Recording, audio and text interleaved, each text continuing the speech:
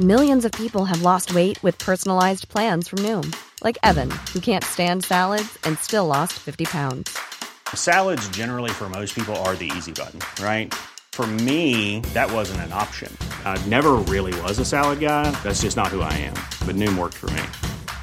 Get your personalized plan today at Noom.com. Real Noom user compensated to provide their story. In 4 weeks, the typical Noom user can expect to lose 1 to 2 pounds per week. Individual results may vary. So, Guy, Nick Mason's Sauce Full of Secrets, of which we are 2/5, right? We're going back out on the road in the summer across the UK. We are. It's all of June, so brace yourself. What's it called? It's called the Set the Controls Tour. What a brilliant name. Who do you think could have come up with such a great name for a tour, Gary? I wonder. I think I'm looking at him, right? But then I did come up with Nick Mason's Sauce Full of Secrets. You did. And in fact, that came up in a podcast then because you were inspired by Woody Woodman's His U-Boat, weren't you? I was, yes. Anyway, but enough of that. So join Nick, Guy, Lee Harris, Don Beacon and me as we celebrate the early years with, that incredible, it's an incredible body of work, isn't it? The early Pink Floyd. It goes up to just before Dark Side of the Moon. Goes up to 1972, with all the film soundtracks, all the Sid stuff you've never heard, stuff that no one's ever heard, frankly. Obviously. Echoes is the big sort of, what is that? What would you call it? Magnum opus. Yeah, I love a Magnum, don't you? Yeah, I never met Magnum. Anyway, tickets are on sale now and you can buy yours at myticket.co.uk. And Kilimanjaro Live presents Nick Mason's Sauce Full of Secrets, the Set the Control Tour. Hello, Gary. Hello, Guy. Now, as you know, we are doing another live show. Cambridge Audio presents Rock-on-Tours Live. We are delighted to say Trevor Horn is joining us for a special show in London on November the 2nd, and we have some extra tickets to ensure you can join us. So these extra tickets will only be available to subscribers of Rock-on-Tours and are on a first-come basis. So if you subscribe, make sure you get your tickets now. And if you haven't signed up yet, just go to rockontours.com to find out more and get your free tickets. Rock-on-Tours subscribers will get access to our upcoming live events, bonus episodes, meet and greets, exclusive Q&As and much more. Find out more at rockontours.com. Obviously not when this goes out, but I should point out today one should be wishing you a very, very happy birthday. Thank you so much. I have finally accepted that I can only play parts down to 41. But you're still not using your free London transport pass, are you? I refuse to do that. But I suppose the other good thing is I'm now almost the title of a Beatles song. Oh, well, there is that. There's always that. And but also, by the way, this is a great day for Rock-on-Tours. Again, this is all in the past, but it's quite nice to mention because our Davy Johnson episode has just gone out and it's gone in at number 1. And one of the stories Davy told us about Elton trying to push a piano off the stage because he was drunk has made it onto the Today Show on Radio 4, The Times and The Telegraph. Yeah, isn't that good, right? And I know our next guest, who's been on the show before, but has this amazing book out. He's got a big birthday coming up this month too. He's going to be 60. Johnny, 60. Yeah. Little Johnny Marr is going to be 60. I mean, it's hard to fathom, isn't it, that we're all at that age now. Yeah, and he's probably going to get a guitar for every year. Yeah, yeah. Because this book, it must be said, this book is... It's. I haven't seen a guitar book like it. It's beautiful. I love it. Marr's guitars. The trouble is, this is going to be the most expensive book I never paid for. because it's inspiration. It's going to have me walking up and down Denmark Street and various other guitar shops over how the next years of my life. Yeah. I should buy a birthday present for myself, shouldn't I? Well, you should. Yes, you should. Because in 1959, actually, I have got you one. I've got you a lovely present. We have to meet. But 1959, of course, is a great year for any guitar. So if anyone out there, it's a great year for one in particular, isn't it? Well, one in particular, but I don't that's think the Les Paul for those who are. I don't think I'm allowed to buy that. No, you can basically buy a Les Paul or a house. Or a divorce lawyer. Anyway, it's fantastic that we're going to be seeing Johnny. He's a proper dear old friend of the Rock-on-Tours, and we love him, and we know you do. So let's get him on. Welcome to the Rock-on-Tours. Okay, guys, I'm ready. That's a big tune for sure. I actually wrote that originally for Tina Turner. Of course, I had gone and found Joni Mitchell down in Florida and brought her back. I've listened to a few of them and they've been really good, man. I'm sitting in the back of the car coming into London. They're brilliant. That caused a big problem in the band, actually. I was having too much fun. Thank you guys for still being around, still making music, still being into it, and doing this podcast. It's fabulous. Well, I get the feeling that us three should go for a pint. That's what I think. I'm in a band now. It's called Roxy Music. You know this thing about the 10,000 hours of experience? Oh, yeah, get good at something. When we recorded Arnold Lane, we'd done about 50 hours. The Rock on Tours podcast with Gary Kemp and Guy Pratt. Keep on rocking! John! All right. Hello, mate. Look at that northern sunshine. I know, I'm trying to avoid it. I've got blinds down and everything, trying to avoid all this sunlight. Your That's studio full looks 80s beautiful. video, isn't it? With the Yeah, exactly. Yeah, it's like Mr. or something. No, it's Richard Gere, American Gigolo, isn't it? Yeah. Sold more blinds than any other film ever. One tries, Gary, one tries. Your studio looks beautiful. I've got so much studio envy as I'm looking at it. Yeah, I mean, this is the room that I've got in my house. It's turned into a bit of a mixing room. I did this really because technology got so small. The story is, I used to have I had a studio at my previous place, and it was in a separate building, like an outbuilding, kind of like a barn, big live room and everything. Really beautiful place. And then when we moved, I moved into this industrial kind of space at the top of an old mill outside of Manchester. That's my real studio. But the point is, I spent a few years running around telling everybody, probably Guy, that I've seen the light. I've seen the light. Don't have a studio in your house. After 20 odd years, I've seen the light. Drive to the studio. Anyway, now I've got two. I've got one at home and I've got one somewhere else as well. And where do you go? What's your go-to? Well, I try and usually if I'm, in my normal, civvy life, I go to the studio, my studio every day. It's about 20 minutes down the road. And it's in this big, as I say, this big industrial space. You have to come and see it sometime. And it's on the top floor of an old factory. Because of that, I think you'll know what I'm talking about, you guys. The very first thing I did when I moved in there was I just got these kind of Human League, Cabaret Voltaire vibes. The very first song I did in there was I got a drum machine and put it through some pedals, this song called New Dominions. Mm-hmm. And, this sort of, I have this associative northern industrial kind of place sort of vibe about it, which I like and which has really worked, but it's all windows. It looks a little bit like a New York loft in the 70s or 60s. It's brilliant. Suffice it to say, I'd just never be able to do that in London because just finding the space and the money, I was just saying, I've got a space right near Knowles, actually. And most of my guitars now have all moved over to there. Yeah. And so my little place at home which is really nothing but a box room, but I can make good sounding tracks on it. It's just got one or two guitars sitting in it now I'm always wondering, where should my guitars live, and I'm asking you that question. I like that idea. But just having a few go-tos. And I think with technology really being what it is these days with online line-in stuff, Kempers and Fractals and the new Fender thing. And, you can get so much tonal variety now. You really can cover a lot of bases with just a few guitars. So I like that idea of, sparsity and getting lean. I do like that, says the guy. You like well, you say that, John. I was going to say, I think you like the idea of it. Says the but guy who's I think just your reality is exactly 132 guitars not out. One of the reasons why I found myself being drawn to doing this book was kind of along those lines anyway. It was a sort of reappraisal. There was a few reasons why I've done the book. But are we first, can we just say, can we, yeah, we are, yeah. Okay. First, can we just say, it's the most beautiful guitar book ever. It's so fantastically photographed and your stories.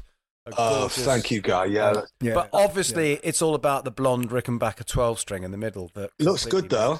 And it does look very, very good. What's the story? Johnny came down and played on something for me for the Transit Kings album, actually, thing I was doing with Don Beacon and at my studio, because Johnny happened to be in the townhouse.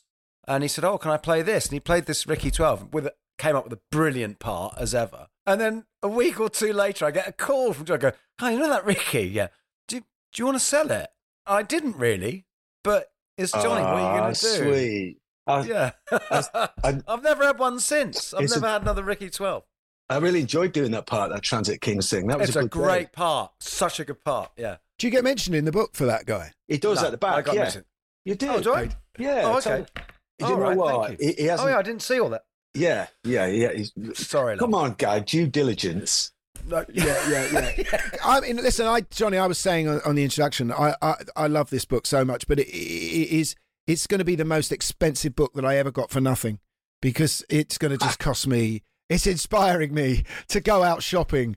I mean, this is just an envious collection of guitars. What's so beautiful is how you're not like most guitarists, and I have to say who latch on to one type of guitar. And actually Clapton's has a wide taste, and so did Harrison.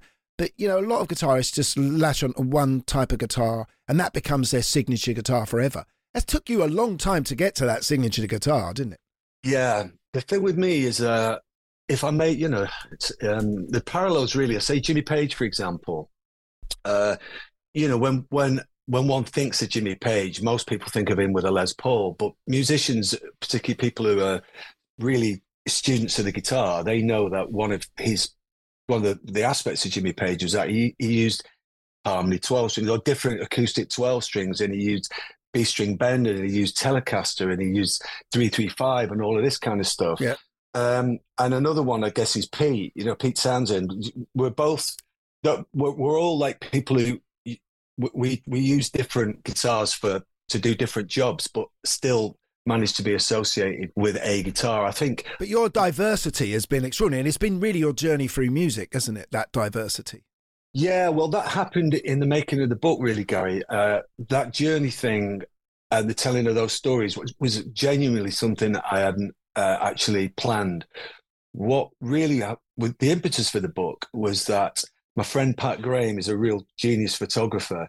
He specializes in, he's very artistic, Pat, and he specializes in taking these macro, really detailed photographs of bits of things, and it blows them up. And they're these really beautiful, abstract, artistic photographs. So if you give Pat give him, your guitar and ask him to take a photograph of it, what comes back is this abstract, amazing kind of photograph. And you go, is that like some sunset in Iceland or something? Yeah, and he goes, oh no, I saw this beautiful bit of rust on the case. And then I took this photograph and I blew it right up. And you're like, amazing, beautiful photos.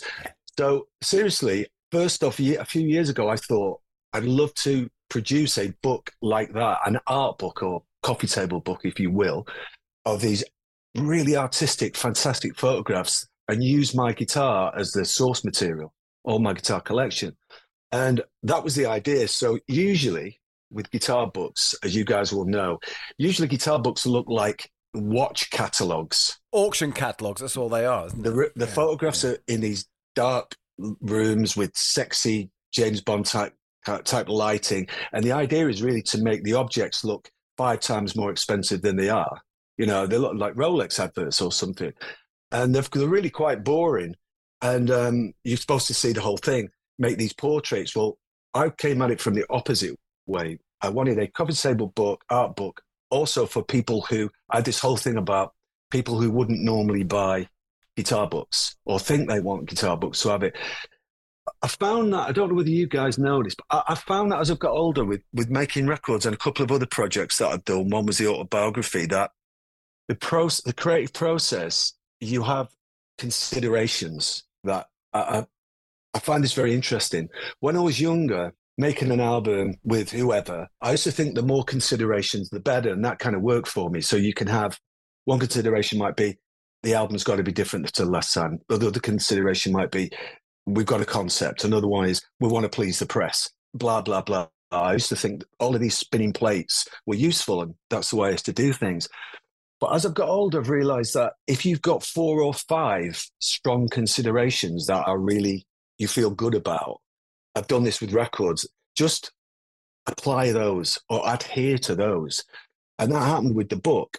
For example, I had this notion that I remembered being a kid where most of my fact is, most of my more middle class friends, I come from a working class background, they would have coffee table books, whereas we didn't, just didn't bother. And there was the Book of Mercedes, or Book of British Gardens, or Zen Gardens, or Book of Architecture. We didn't have those in my house. We had records, right? So I thought, wow, one of the considerations with this was, as I was in the process early in, I thought, oh, wouldn't it be great if this book was good enough to be the go-to guitar book because it's so beautiful and because it looks like an art book.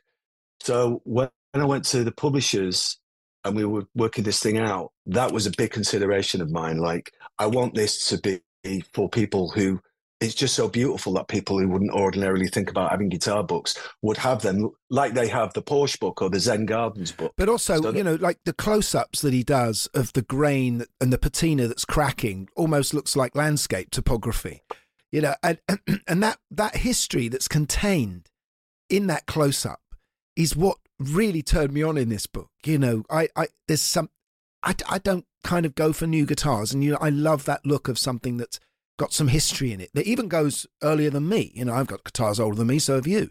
Yeah. That's how this book starts to look almost physiologically at the guitar, which I found very beautiful. Yeah, because they're kind of not just guitars, also because they all have these wonderful, wonderful stories. Because there's the other thing that comes out, Johnny, is how incredibly generous you are, right? I mean, all these guitars have been on this album, that, and I lent this one to so-and-so, and then so-and-so had this one. Also, what's amazing is how few guitars people go to work with.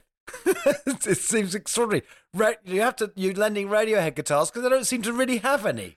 I know you do all of the Rainbow album in Rainbows, doing. In Rainbows, they've got no guitars in the studio and they have to call you up. Is that what happened? What are they, poor? I mean, well, I think I got in there early with this idea of. I just kind of grew up with this idea of the guitar arsenal, if you like, because the records I used to listen to and really love, they had very loud acoustics on. So, for example, that was an unusual thing about the Smiths records. I later found out, although at the time I think I was, I knew when I was pushing it.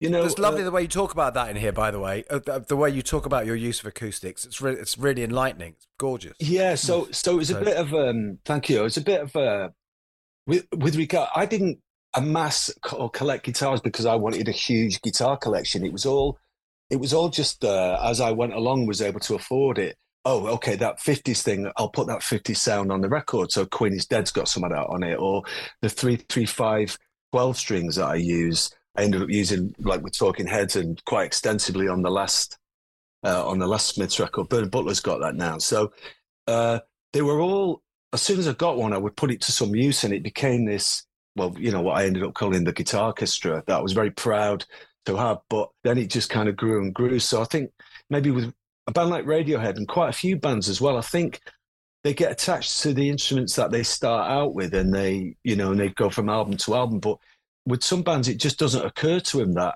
actually, an SG, a 60s SG will make you play quite differently. And I think that's what happened with, from what Ed tells me with Radiohead. I think Tom ended up using my SG quite a lot, and I know Ed used the Les Paul, but because you have these no-nos as well. I mean, we know about these things. It's very important when you start out. They like, thou shalt not ever play, thou shalt not be seen wearing, Well, because I want to pull you up on this, Johnny, because I remember, because it was in the 90s you started getting SGs, right? When they came back. And in the 80s, you had a thing. You would not play them. You would not play an SG. You wouldn't be seeing it. And I remember Kirsty McCall bought an SG. And she said to you, Johnny, I don't know if this is any good. Will you have a look at it for me? Check it out. And you just went, sorry, can't do it. But I think when you're young, those things are actually valid. Of course, it's so important. Absolutely. But because for me, there's all these associations. I talk about all these things in the book, really, that hopefully people who aren't guitar nerds or guitar players, they don't know these things, and it's news to them. So to get back to this considerations thing, another consideration I had was for people who aren't guitar freaks to be interested. And I assume that if I talk about what tremolo is, or who Scotty Moore is and why I use that, or who Tony Hicks is from the Hollies or whatever, that they are even though they're not guitar nerds, they're interested and smart enough to go, oh, okay, yeah, this is interesting stuff. So I don't get too, and because of that as well, you don't get too techie. You don't want to turn it into a guitar magazine. You want it to be for the man or woman on the train, or the man or woman having it in their on their coffee table on a Sunday afternoon. You know. But what does come across is my well-rehearsed excuse for why I buy guitars, which is I will write a new song if I buy a different guitar, which is absolutely true. I remember, to name drop here, with being at an event and with David Gilmour, Guy was there, and I just bought an old Les Paul, and I was feeling quite upset about how much money I'd spent on it. And David said, "Yeah, but the thing is, you always write a good new song when you buy a new guitar, no matter what you spend on." And I have, and that really comes across in the book, that as your guitar collection changes and as new guitars come into your hands, songs jump out of them. Well, we're extremely, extremely fortunate. I know we know that. I've always got this gratitude about that. And I think the timing, aside from I had the idea, which, I mentioned about Pat's photographs, I kind of then got the vision of it. If I get the idea for something, I'm like, this is the way it is with albums as well, or songs, I'm like a dog with a bone. I just do, if I feel like it's a good idea, I don't let up. And I saw the idea for the book in my mind. And then I got the title. I thought Marr's Guitars, well, that's a no-brainer. And but to get back to your point, I think it also happened at a time in my life when I'm sort of looking around going, wow, time goes by so quickly, et cetera, et cetera. And yeah, look at what I've amassed, and kind of honoring it, really. Do you know, it was a funny thing was, so when I did the autobiography 2016, right, going into it, I thought, well, the one thing that I will get out of this is catharsis, because I keep hearing that's what happens, right? When you do an autobiography. Well, I'm still waiting for it. It didn't happen. And, when I saw Pete Townsend, he was asking me about that. And he said, well, maybe there isn't any with Classic Pete. So, but he's right. I did that autobiography. There was no catharsis. And it was the first thing everybody asked me when I was being interviewed about it. And, I got lots of other things out of the experience. But doing this book, there was a lot involved in it. Okay, so I'm very proud to say I've been involved in every single minute of it, every second of it, aided and abetted by my mate Matt Bancroft, who's my art director, does the sleeves with me in videos. I couldn't have done it without him. But all the shooting, arranging the shoots, scheduling it, serial numbers, identifying this, that, and the other, the photography, the layout, blah blah blah. So I was involved in all of that. So when we planned the shoots over a couple of weeks, and I would pull out my Epiphone Casino, for example. Now, I hadn't had reason to play that guitar for many, many years. And it happened to be the one I did How Sin Is Now on, and a bunch of others. And when I held it, I was like, whoa, immediately went back to where I was, who I was, why I bought it. I knew how it felt to be me at that time. And the songs I wrote and everything. And then that happened with so many guitars. And I come home in the evening and say to Angie, my wife, was like, wow, I was really feeling quite, emotional, really, because the catharsis happened with this book. And for me, it's an interesting thing that it didn't happen cerebrally or through words, but it happened through holding these guitars and plugging them in.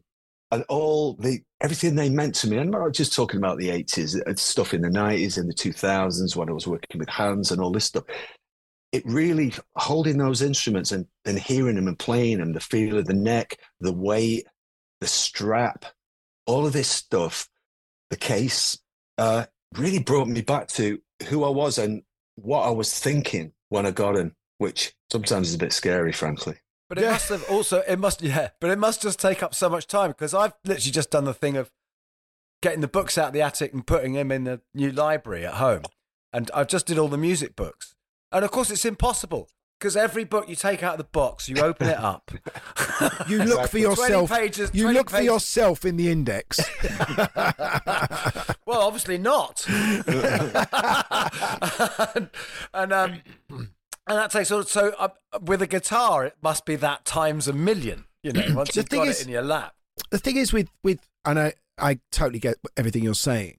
The thing is with guitars, and you know, you do say how different makes and brands of guitars give you different expression and give you different ways of approaching songwriting. That's for sure. The thing is, though, the guitarist tends to dominate the guitar in that you put any guitar in Jeff Beck's hands when he was around, he would sound like Jeff Beck. Put any guitar in Dave Gilmour's hands, he would sound like David Gilmour. Put David Gilmour's guitar in someone else's hand, it won't sound like David Gilmour.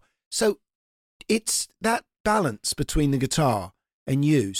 I mean, I don't know what you feel about that. That's entirely true, Gary, because that conversation. There's a story that keeps coming up because the red 355 that I've got on the cover of this book is quite well known. I'm sort of associated, I think, with... Is that the one that Seymour Stein bought? There's a story that comes up about that, which is, Seymour got it me, and then the very first thing I did... When you did that, were you thinking, you're just thinking like, this is just a classic rock and roll story, isn't it? This is something I've got in the back pocket for life. That's a guitar that I got Seymour Stein to buy me. Well, do you know what, Guy? The answer to that is, in all honesty, if I look back now, In the Smiths Every Day was like that.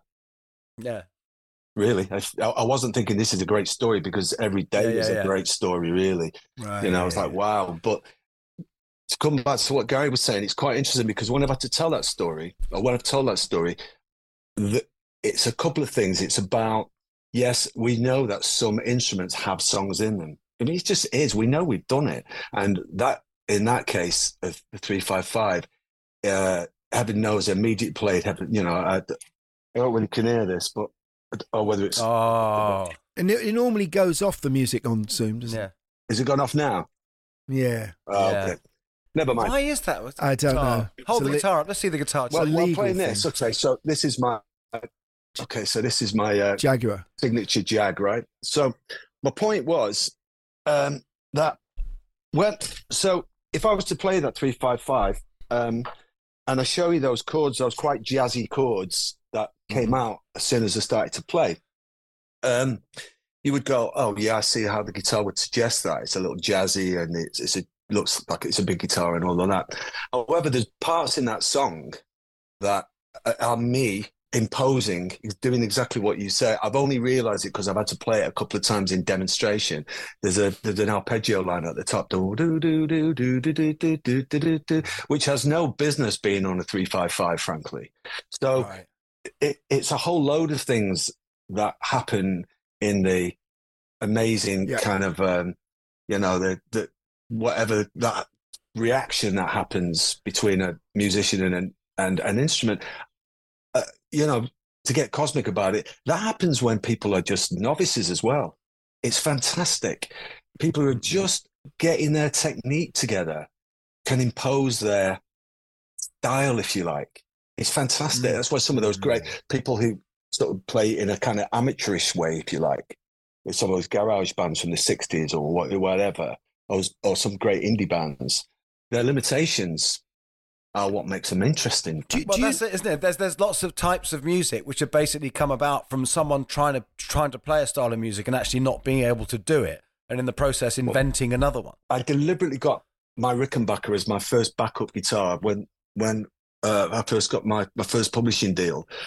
My first proper in the Smiths, like this is my main guitar. I deliberately got a Rickenbacker because I knew it would make me play in a certain way. But what's interesting is the great thing that you say in the book is actually how much of that Smith stuff is a Les Paul. But you're absolutely right that but you're right, the Rickenbacker became fixed in one's head. And so, it's jangly Johnny. No, I know this is something you hated. I think because the Birds kind of connection. Yeah, but you're right. It's absolutely a perception. You can easily go back and listen to that and go, well, yeah. But so the obvious question is, Johnny, what is the guitar that you found Johnny Marr on? When did you actually think, now is the moment, I know I'm not copying anyone else, I am me, and this has made it happen? I'd say there's been two major moments for that. It sounds a bit grandiose, but without a doubt, one was the Rickenbacker, and then I had exactly the same kind of experience, in fact, more so in 2005 when I picked up Isaac Brock's Jaguar, because by then I knew what I really worked myself out, and I'd had it projected at me. I've been very, very fortunate to have it projected at me fans and the press, and more importantly, when I've gone to sessions and people wanting me to play a certain way, I know how I'm supposed to sound, right? You're your own AI. Yeah. Yeah. And the Jag. So that moment I talk about in the book where, it's whatever, late at night in Portland, Oregon, and I'm jet lagged and playing with Isaac, first time we'd met. He's got doing a bit of performance art, just me and him. He's got a jug of wine on the floor. I've never seen a jug of wine before. And it's half empty, by the way. I thought, what's this, 1936 in Louisiana or something? And he's got like a scheme. He's got a goggles on and a weird flying hat, and you're pretending that's normal. Yeah.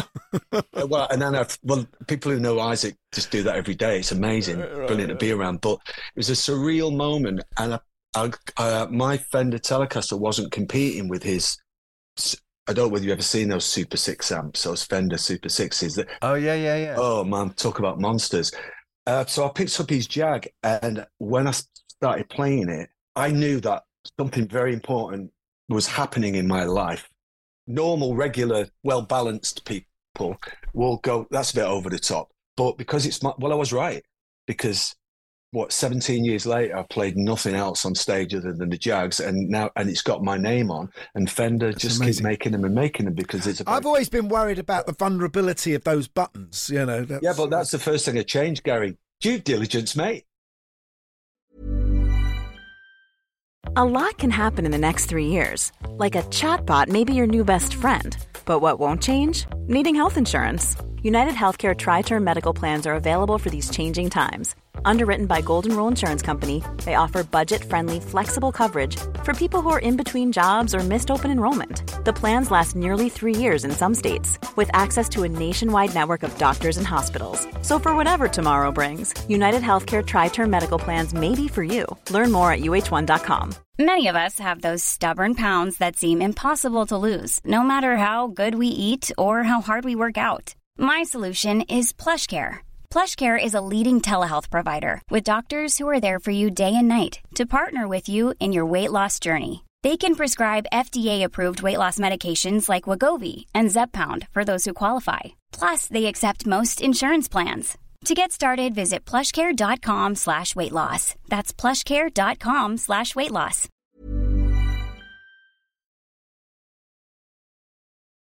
So had you literally not picked up a Jaguar before that? I had one, and I didn't really get along with it. And I'd done that thing like, file under not me. And it just was, It was the only one of his that I didn't need a tetanus to play. Right.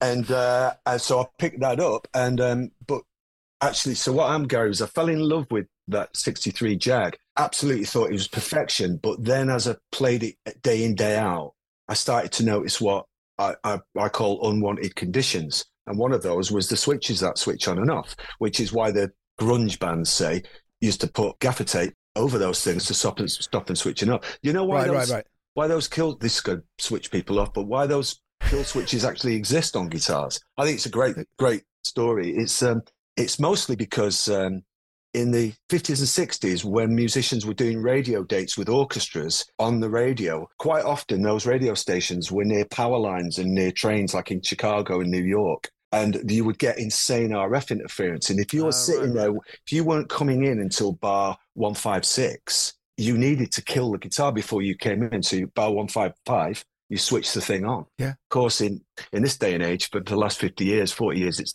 that's been completely unnecessary. So I got rid of that, and I changed out. Once I started to break through and just make some changes on the Jag, and it took me, believe it or not, it was 2 years working on it.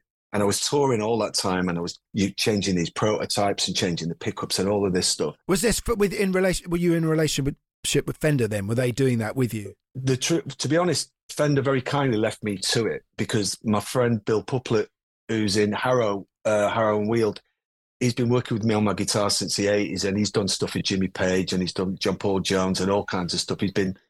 Bill's been around since the 60s, and he is a genius. So I said to Fender, look, lead me to it, and if I need some help with a neck or whatever, let me build this Jag and get obsessive about it, and then I'll deliver you what I think is the perfect Jaguar for me.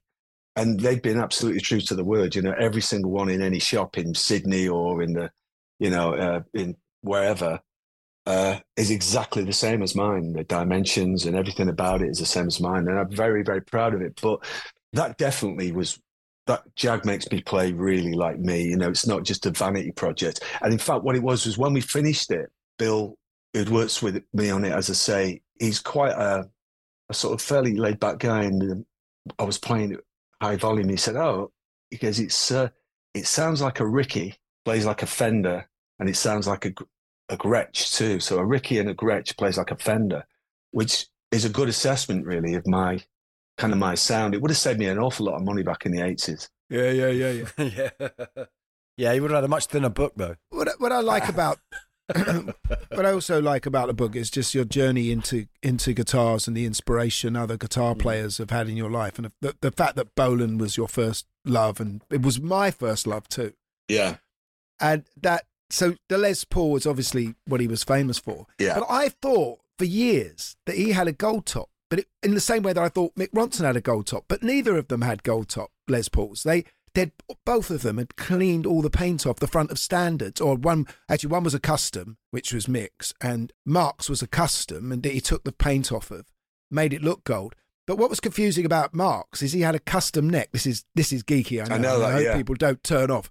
That it was this amazing bastard guitar, but it just, as a kid, it was the B-side of, I think it was Hot Love, was the B-side was Life's a Gas, and they had it was taken up by a whole picture of him and Mickey and that was Jeepster. That was the first Jeepster. First single I ever bought. No, you're right. But that no, I could talk about guitar all day, and I think I probably have, and all night, several times. That was like the holy grail, because those things see what you demonstrated there is this, obsession and fascination and detail. And people are like that about motorbikes and about cars. And so why should guitar players be any different? But those nuance and that obsession and attention to detail and fascination, I hope has come out in the book and in the interview I did with Martin Kelly, because Martin, as we know, he's an expert on all things modern guitars or the last guitar culture. So as well as him being my mate, I thought he'd be exactly the right guy to pull stuff out of me. Another really satisfying thing that happened during the making of the book. So I didn't realize all this text and stories and just all of that life story stuff was actually going to come out. I just hadn't thought of that. It was about making these beautiful photographs. And then in the process of it, these things came out. But it's been nice thinking about some of the guitar players and kind of honoring some of the guitar players who influenced me and have influenced us, I'd say, who don't usually go under the radar a little bit. People like Chris Spedding and Bill Nelson. Yeah.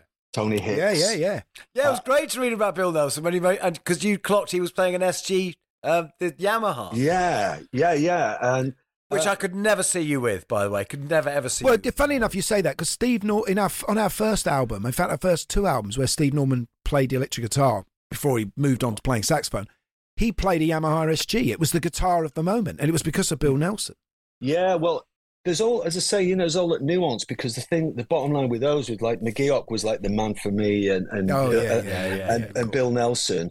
Those guys could already play. This is the thing that guitar players know, but they couldn't not play when the Pistols formed, and then suddenly they could play like demons. What were they doing before that? Well, they were playing all of them were playing Sunshine of Your Love and All Right Now, right? And some of them were stretching out and doing advanced stuff, but they were really good players. And the politics and fashion of guitar culture dictated that, well, the Les Paul was, let's say rockist, other than in Steve Jones's hands, but you wanted a great instrument. So that Yamaha SG was really a beautiful instrument. So it ticked quite a lot of boxes.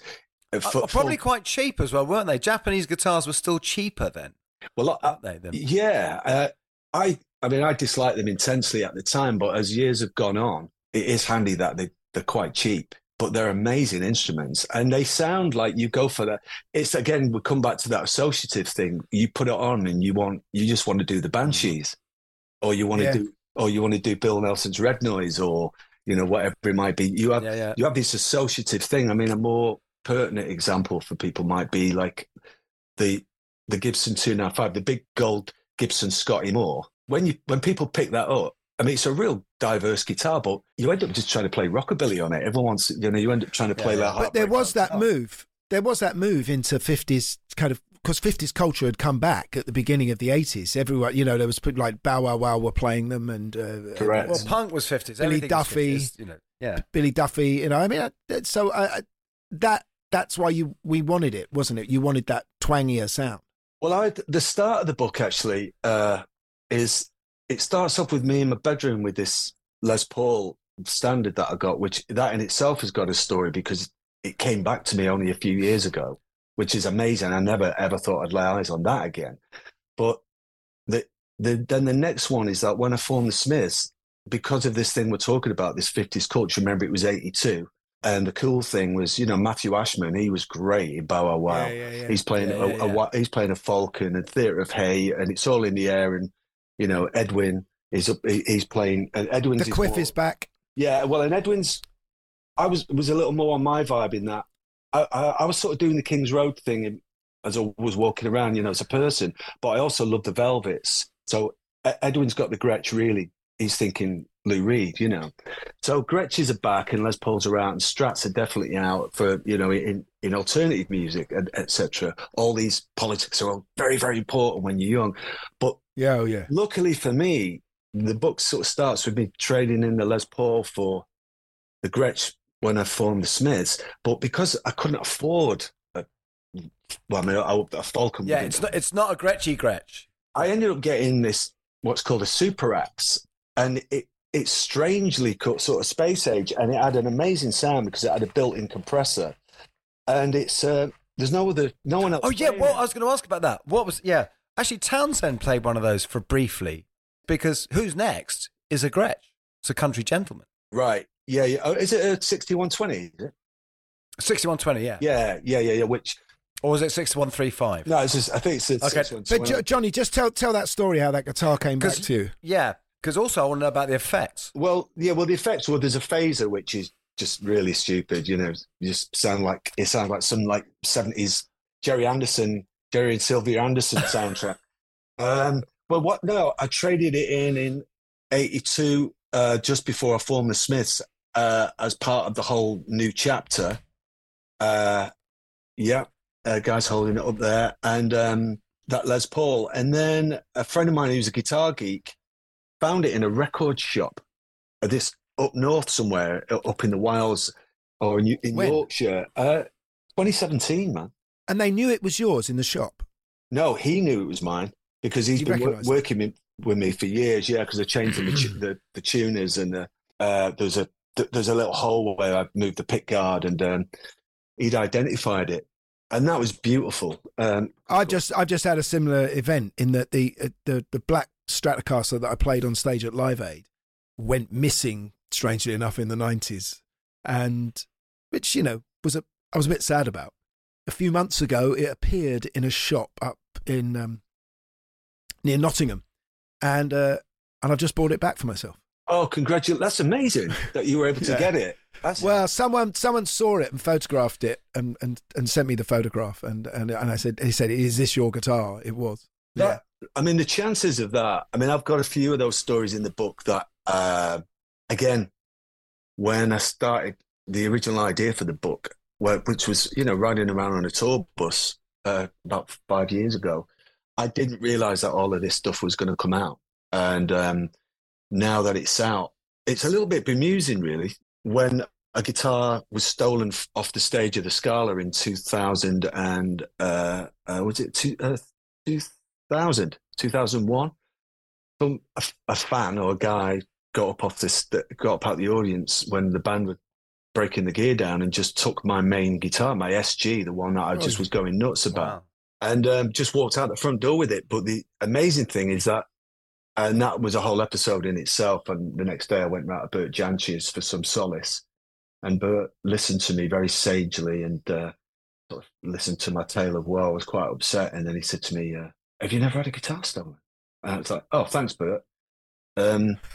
But 10 years later, I was in Toronto playing with the Cribs, and my manager called me and said, hey, there's a detective who's been assigned to work in King's Cross, and he's taken it upon himself. He's called, and he's a fan, and he's just gone, that guitar card just disappeared.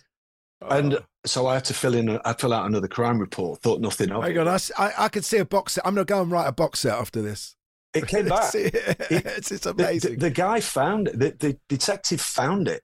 And the guy who'd stolen it still had it, and it had been broken. Meanwhile, there's 9 unsolved murders. yeah. But this is beautiful because Frampton lost his guitar, didn't he, for quite a long time? That's the most extraordinary story of all. What was that? Remind me. I can't remember. It was.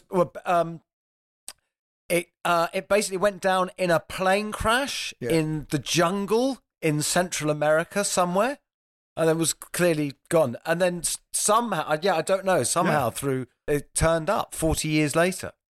That is amazing. Well, Rory Gallagher's famous Strat. Rory Gallagher's famous, very famous. The first knackered guitar we ever saw. Is it the first? I remember the first time you ever saw a guitar that wasn't kind of pristine. Well, because he played since being, I think he was 11 when he got it, and he played for years with it, ate and slept and. With that guitar, but also drank, in the late 60s, it was stolen and it went missing for 3 weeks, and it was on a crime show in Ireland on the television, and whoever had stolen it obviously lost their nerve. Anyway, it was found in a ditch, and he got it back, and that was years ago. I mean, that was when he was a young man. That's like the FA Cup. Yeah, the dog sniffed it out. I remember my dad bought a fur coat. Well, it was a fake fur coat from the local pub where we lived, and he gave it to my mum, and he was very happy he'd done that. And that weekend, it was on Police 5. So he hid it under the floorboards of our house. Because you're doing a thing. I heard you on Radio 4 the other day, or you're doing a thing on great sporting crimes. Yeah. That's you should be doing great stolen guitars. I should, yeah. That was a voiceover thing I did. I thought, Gary, you might appreciate this. The listeners are going to have to use their imagination. Okay. Oh, my God, the Hagstrom. The Hagstrom. Exactly. It's the Roxy music for your pleasure, isn't it? Yeah. Brian Ferry's holding it in the gatefold sleeve. I mean, I am so... It's probably the guitar I'm the most jealous of that you own. It's lost its blue patina from the original photograph, though, isn't it? It has, and I think the photograph was probably touched up a little, so I think it was extremely blue, but it has. But Brian gave me that for Will Sargent's very jealous as well that I've got that. And my God, I think pretty much everyone in the world is very jealous that you've got that, Johnny. Frankly, and that's one of Nile Rodgers's. Oh, Jesus! With the mirror plate, scratch plate. He gave me that in New York. Wow, it looks like it's been used. Did he play any particular tracks with that? Do you know? I don't know, but let's say it's Good Times, right? It's not the hit maker, but it's what. It's not the hit maker. Oh, because he's got the hit maker, hasn't he? But Johnny, sorry. Go on, grab that. What was that you were going to grab? This is a bit of a treasure. This is Bert Janty's. Oh my God, Martin. Oh, it's Yamaha. It's Yamaha. Oh, there it goes. Zoom just cut it out. It's so weird how it detects music. But let's just talk about that, because this is something that's really interesting about you as a guitar player. Your sort of 3 favourite guitarists: Bert Jansch, acoustic folky, James Williamson, Iggy Pop fills every bit of the space with his noise, and then Nile Rodgers. You can't get 3 more diverse guitarists, but they made you, didn't they? They did. It all makes sense to me. And actually, I understand and I've had to think about the eccentricity of that, or how unusual that is. But actually, it makes perfect sense, because those guys have got it, aside from John McLaughlin, those guys have got it all covered. Because, the thing with James Williamson and Raw Power, it's like the cover. It's like Iggy on the cover. It's so attitudey. It's so catchy. It's dangerous. but it's also got a fair amount of technique. You know, I always describe him as having, you know, all the attitude of Keith Richards and all the technique of all the attitude of Keith Richards and the technique of Jimmy Page. You know, and so both those things together are a pretty lethal combination. And then Bert's arpeggio, but Bert wasn't as precise as people might imagine. He played really quite, Bernard Butler used to say, violently on the acoustic, whereas Nick Drake was incredibly precise. Nick Drake took what Bert was doing and really was precise. Yeah. Bert was very, very loose, but that arpeggio thing where you're able to play so the guitar sounds like three things at once, so that's covered. So you've got the kind of cool attitude of James, and then you've got the facility of and being able to play so it sounds like three guitars of Bert. And then you've got, for me with Niall, it's all about the left hand. You know, I mean, I've said this a couple of times, but people fixate with Nile Rodgers quite understandably with his rhythm playing. It's so identifiable, but it's what he was doing. It's those beautiful McCoy Tyner like chord changes. I always say with Niall, it's you hear his, you hear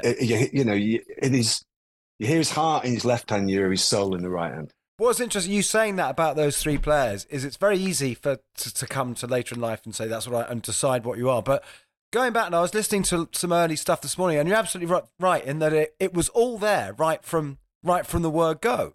I mean, This Night Has Opened My Eyes, for instance, is pure Niall, isn't it? Yeah. It was always there. Yeah, well, it's one of those things where it's a bit chicken and egg, because I was drawn to that because it kind of spoke to me. Those chord changes really, it spoke to me. And I think that's the thing with inspiration. I think you have to be connected to it for it to make such an impact on you in the first place. It can't just be like, oh, I've heard this person and now I'm dazzled by it.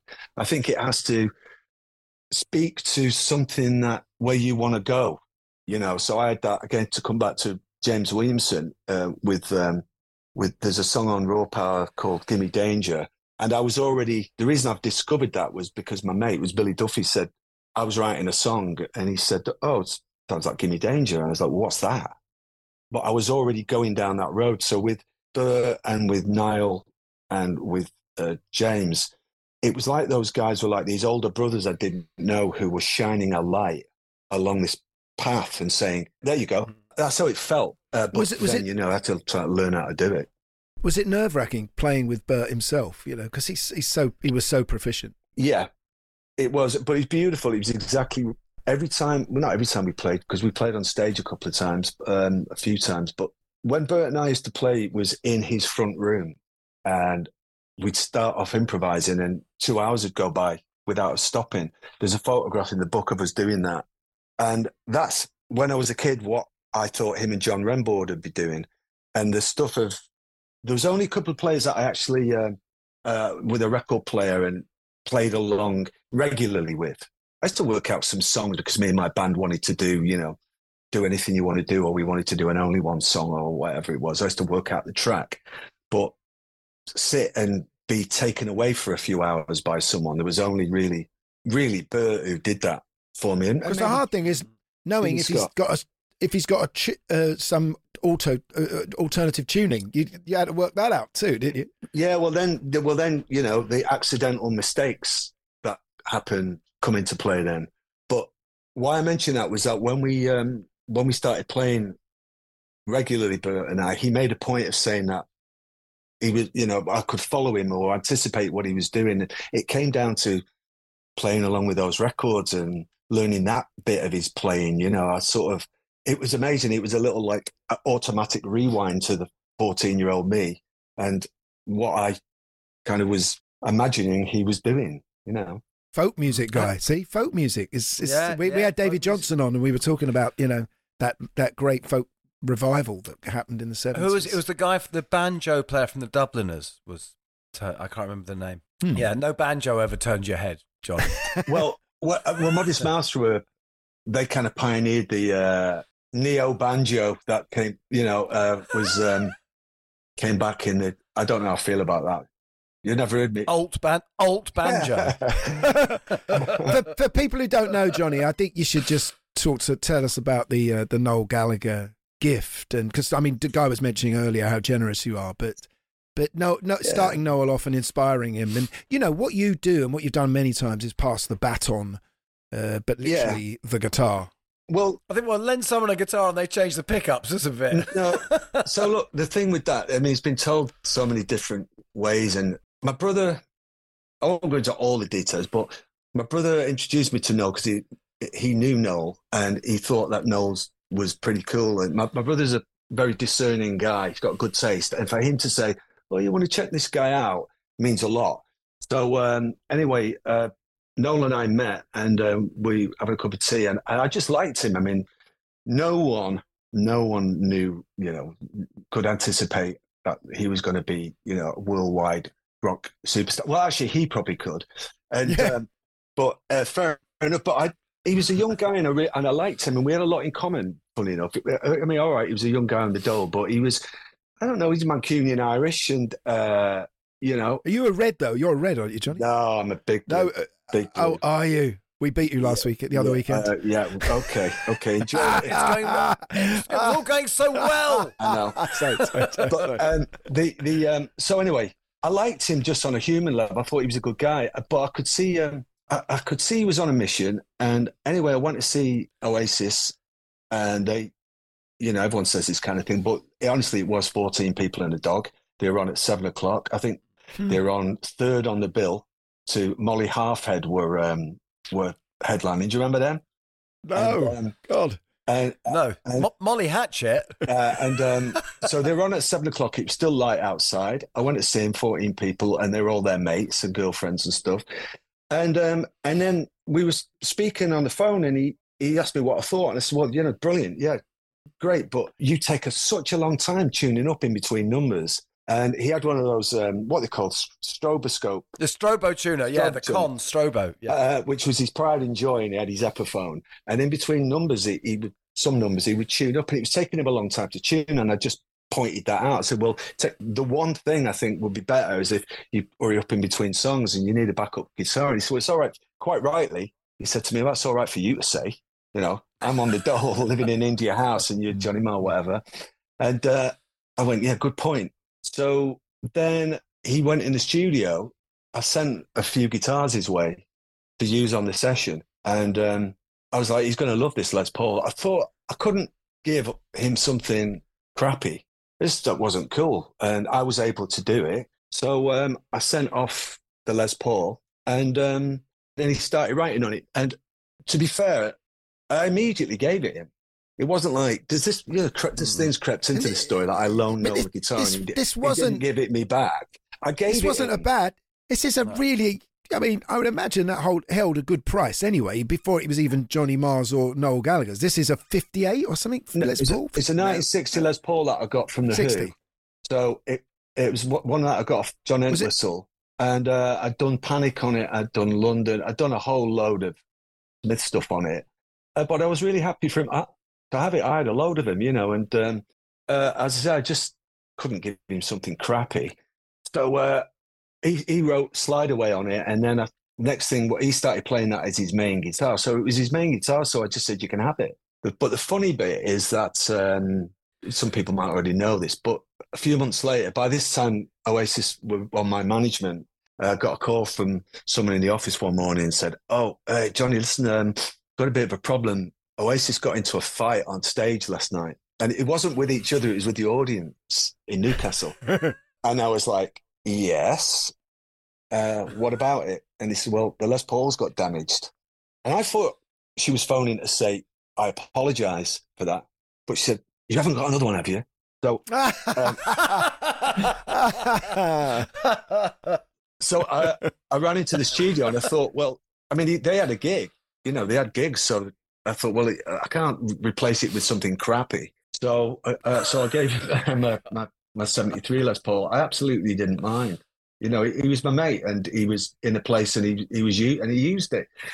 What was great though is that at that time, it's amazing the way life turns out, isn't it? Sometimes but I wouldn't have foresaw that 20 years later I would be doing an overdub on an Oasis album, and I was stood listening just at deafening volumes, stood at the mixing desk, hearing it for the first time. And Noel's tech, who'd been my tech, just passes me the Les Paul that I'd given him 20 years earlier. That was a nice bit of a closure, I think. Yeah, so it's gone to a great home, and I'm really pleased that Noel's got right at the 11th hour doing the book. So many really nice little prizes happening in the making of this book. But right at the 11th hour, he texted me and he said, "Oh, listen, do you remember that Strat I got from you? I've just remembered that's the Wonderwall guitar, and Don't Look Back in Anger. Do you want me to send it up for the book?" So I said, "Sure." I'm waiting for him to say I can have it, but he's not as generous as you. Yeah. No. Do you know what? He's given me a really cool. He's given me a really cool acoustic. I wanted to mention you and Hank Marvin should go and commiserate about guitars. Bruce Welch has got the red Strat, which is actually Cliff's. Oh, I don't mind all of that stuff. I love that Bernard Butler's got the Smith's 335 because he's got loads of use. I just love that he's got it. It's great, you know. And he's very nice in the book. He writes a lovely piece in the book. How he's really just, you know. Also, it's still yours. He said a lovely thing, but because I put your book up on Instagram when you sent it to me, and I actually said I was quite pleased. I said this guitar porn seems too vulgar a term. This is more like high-end Luthi-esque erotic literature. And Bernard wrote a really lovely comment underneath. He said, "Yeah, it's almost like I'd be more worried about the book than the guitar." Right. I just want to mention a great luthier that you talk about, which is Roger Giffin. Because I was on that page, Gary. Look, I played Giffin in the 80s, actually, late 80s. I've still got my Giffin. It was a great guitar. Was it like a Telecaster shape? It's a Stratocaster shape. Red. Okay, yeah. I'll send you a picture. Yeah, he's now in Portland, Oregon, which is my old kind of stomping ground. You know, it's a small world. You know, people's paths cross. Again, I hadn't thought about how, you know, in those early years in the 80s, I would go into it was New Kings Road Guitars. Well, now it's New Kings Road Guitars, and it was Earl's Court Guitars at one time. And I would bump into people, you know, and everyone, you know, it was like it was dead cool. It wasn't necessarily, you know, just super famous people, but it was really nice to, you know, meet Gary Moore. You know, he was really sweet. Yeah. As I say, it's a small world. We all know someone who knows someone. And but talk about this Giffin guitar. This is not when we were talking about perception and looks of things. I remember because this was you used this a lot, right? Early 80s. You know, that green Telecaster, that green Telecaster, yeah. But again, it's just a perception. That's quite a muso-y looking guitar for you, don't you think? For the time, the fact that it's green and the fact that it's green, the humbucker and everything. I think, but I think you would have had to. You would know that because you've sort of a bit more nuanced. But I think people who were following me, say like, you know, a kid starting out in Dundee who was a big Smiths fan, just would have seen this really dazzling, unusual guitar. Yeah. They wouldn't have thought Emerald. They wouldn't have thought that looks like a PRS or anything. They just went because because I used it when the band were blowing up. I get asked about that guitar as much as any other guitar, really. The green Tele, and I was determined. There's again to get back to the abstract thing. I really was determined to have a full page that is just the back green bit because it is amazing. That is amazing. Beautiful shot. I mean, that you're right. I mean, that could be a picture of the Amazon rainforest. That's right. From a plane, couldn't it? Yeah. Yeah, nice. From a satellite.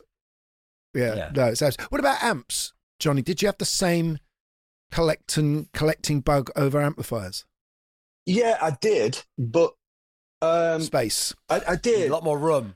Yeah, that's right. Well, no, I think I'm a bit more pragmatic. Fender's your thing, right? Fender. Yeah, but you know, the answer is yes because I've got to have a really good AC30. You know, but you just got to, you know, and if you're blessed enough to be in the situation to get one, and also they just weren't that as expensive, all of this stuff in the 80s. Yeah, you know, I mean, we are very privileged, but you could pick that stuff up, as we all know.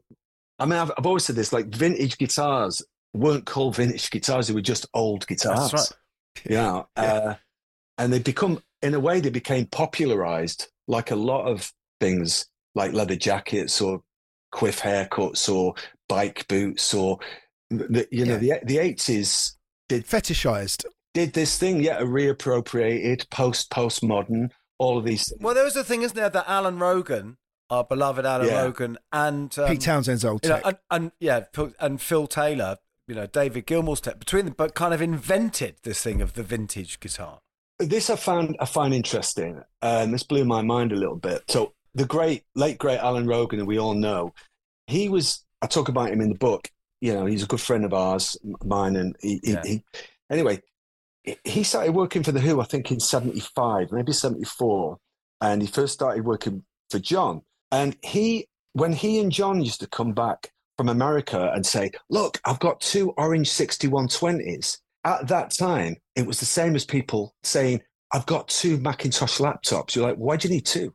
Mm-hmm. Because back then, the vibe, if you think of Kossoff or Ronson or Rory Gallagher, the 70s pre-punk guitar players, the whole vibe was that you were faithful to that one instrument and you had a backup if you had a string break. The idea that why would you have 5 of the same ones? And it was because of Alan's, he grew up, little boy in Newcastle, literally face up against the window of the guitar shops. And he and Entwistle going around America on those Who tours, doing that thing Ian Hunter talks about in Diary of a Rock and Roll Store, start buying these in these cheap guitar pawn shops, buying these guitars really cheap.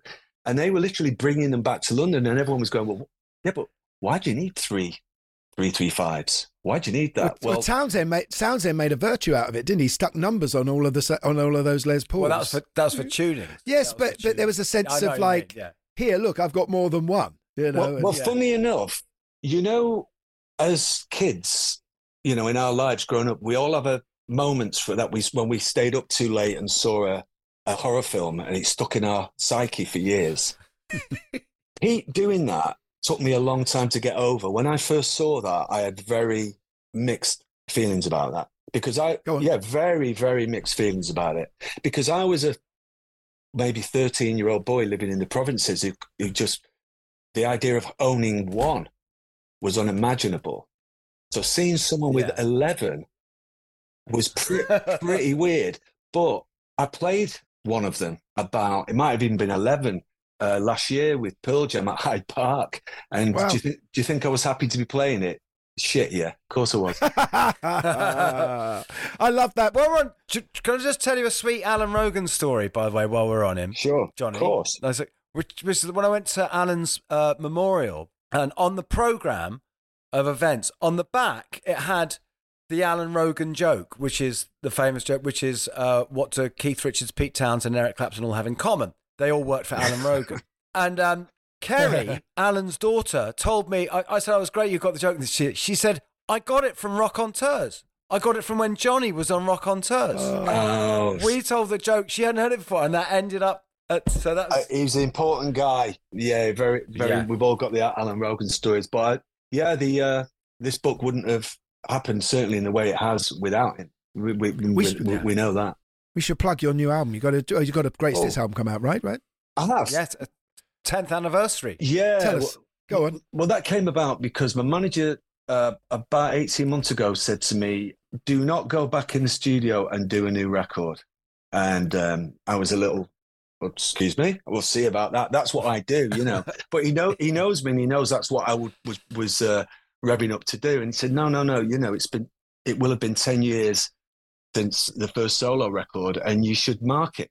It should be a demarcation, and you put out whatever 14, 15 singles, and some of them done really well on the radio and everything, and do it as a sort of celebration and everything. So I think he was right, because when we put it together, and I had to it was only when I had to listen to because I still listen to the test pressings. I do, again, I do my due diligence. Well, so I sat very late at night listening out for the pops and crackles and all that. And because I was listening to it so objectively, as each track came along, because I changed it's not in, what's the word I'm looking for? It's not in the chronological order. I put it together in a different way. I found it to be a really good listen because I was genuinely listening to it with some objectivity. I know it might sound a little disingenuous or whatever, but so I texted the band and said, "Hey, listen, we've made a really good record here, congratulations and everything."